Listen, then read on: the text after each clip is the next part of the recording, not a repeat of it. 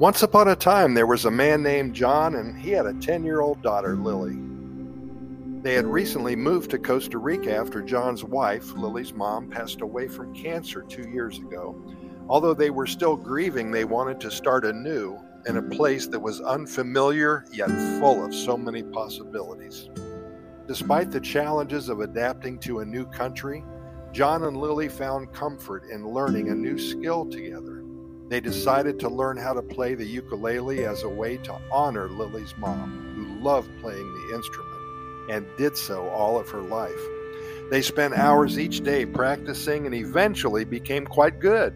They even learned some of the songs that Lily's mom used to play for her when she was only a baby and a toddler. Lily loved her mom's songs and missed hearing them. Now she could hear them again.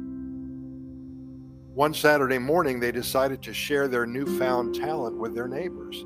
They set up chairs in the courtyard of their apartment complex in the Atenas area and began playing a few songs. And at first, their neighbors were surprised, but soon they were all gathered around, listening to the sweet melodies coming from John and Lily's ukuleles.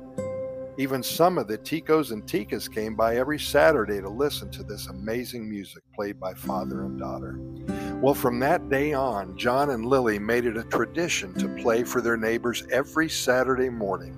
Their performances became the highlight of the week for everybody, and soon other people in the community began joining in. Some played other instruments while others sang along. It became a regular gathering where everybody felt welcome and connected, and they even were learning traditional songs in Spanish.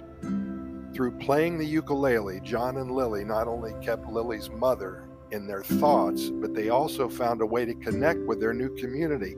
They had turned their grief into something beautiful and had created a new family in Costa Rica, a huge family, a huge musical family in their neighborhood. Lily's mom would have been proud.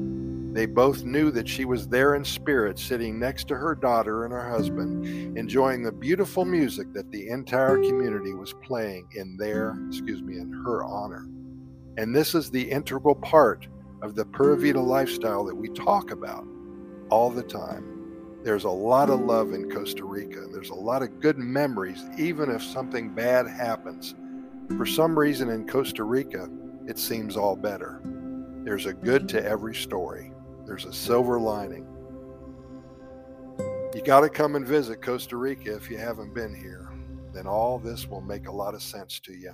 Hey, thanks for listening. We really appreciate it. Keep in mind that Costa Rica Pura Vida Lifestyle podcast series has recorded way over 2,800 episodes. I'd like to invite you to our website at CostaRicaGoodNewsReport.com. That's CostaRicaGoodNewsReport.com. When you go there, you're going to find links to our YouTube channel, over 500 good news videos about Costa Rica. You're going to find links to our over 400 stories about Costa Rica and the Pura Vida lifestyle. And then you'll find links also to many different venues of podcasts for our Costa Rica Pura Vida lifestyle podcast series. Hey, thanks for listening. We really appreciate it. We'll see you tomorrow, same time. I hope you're with us.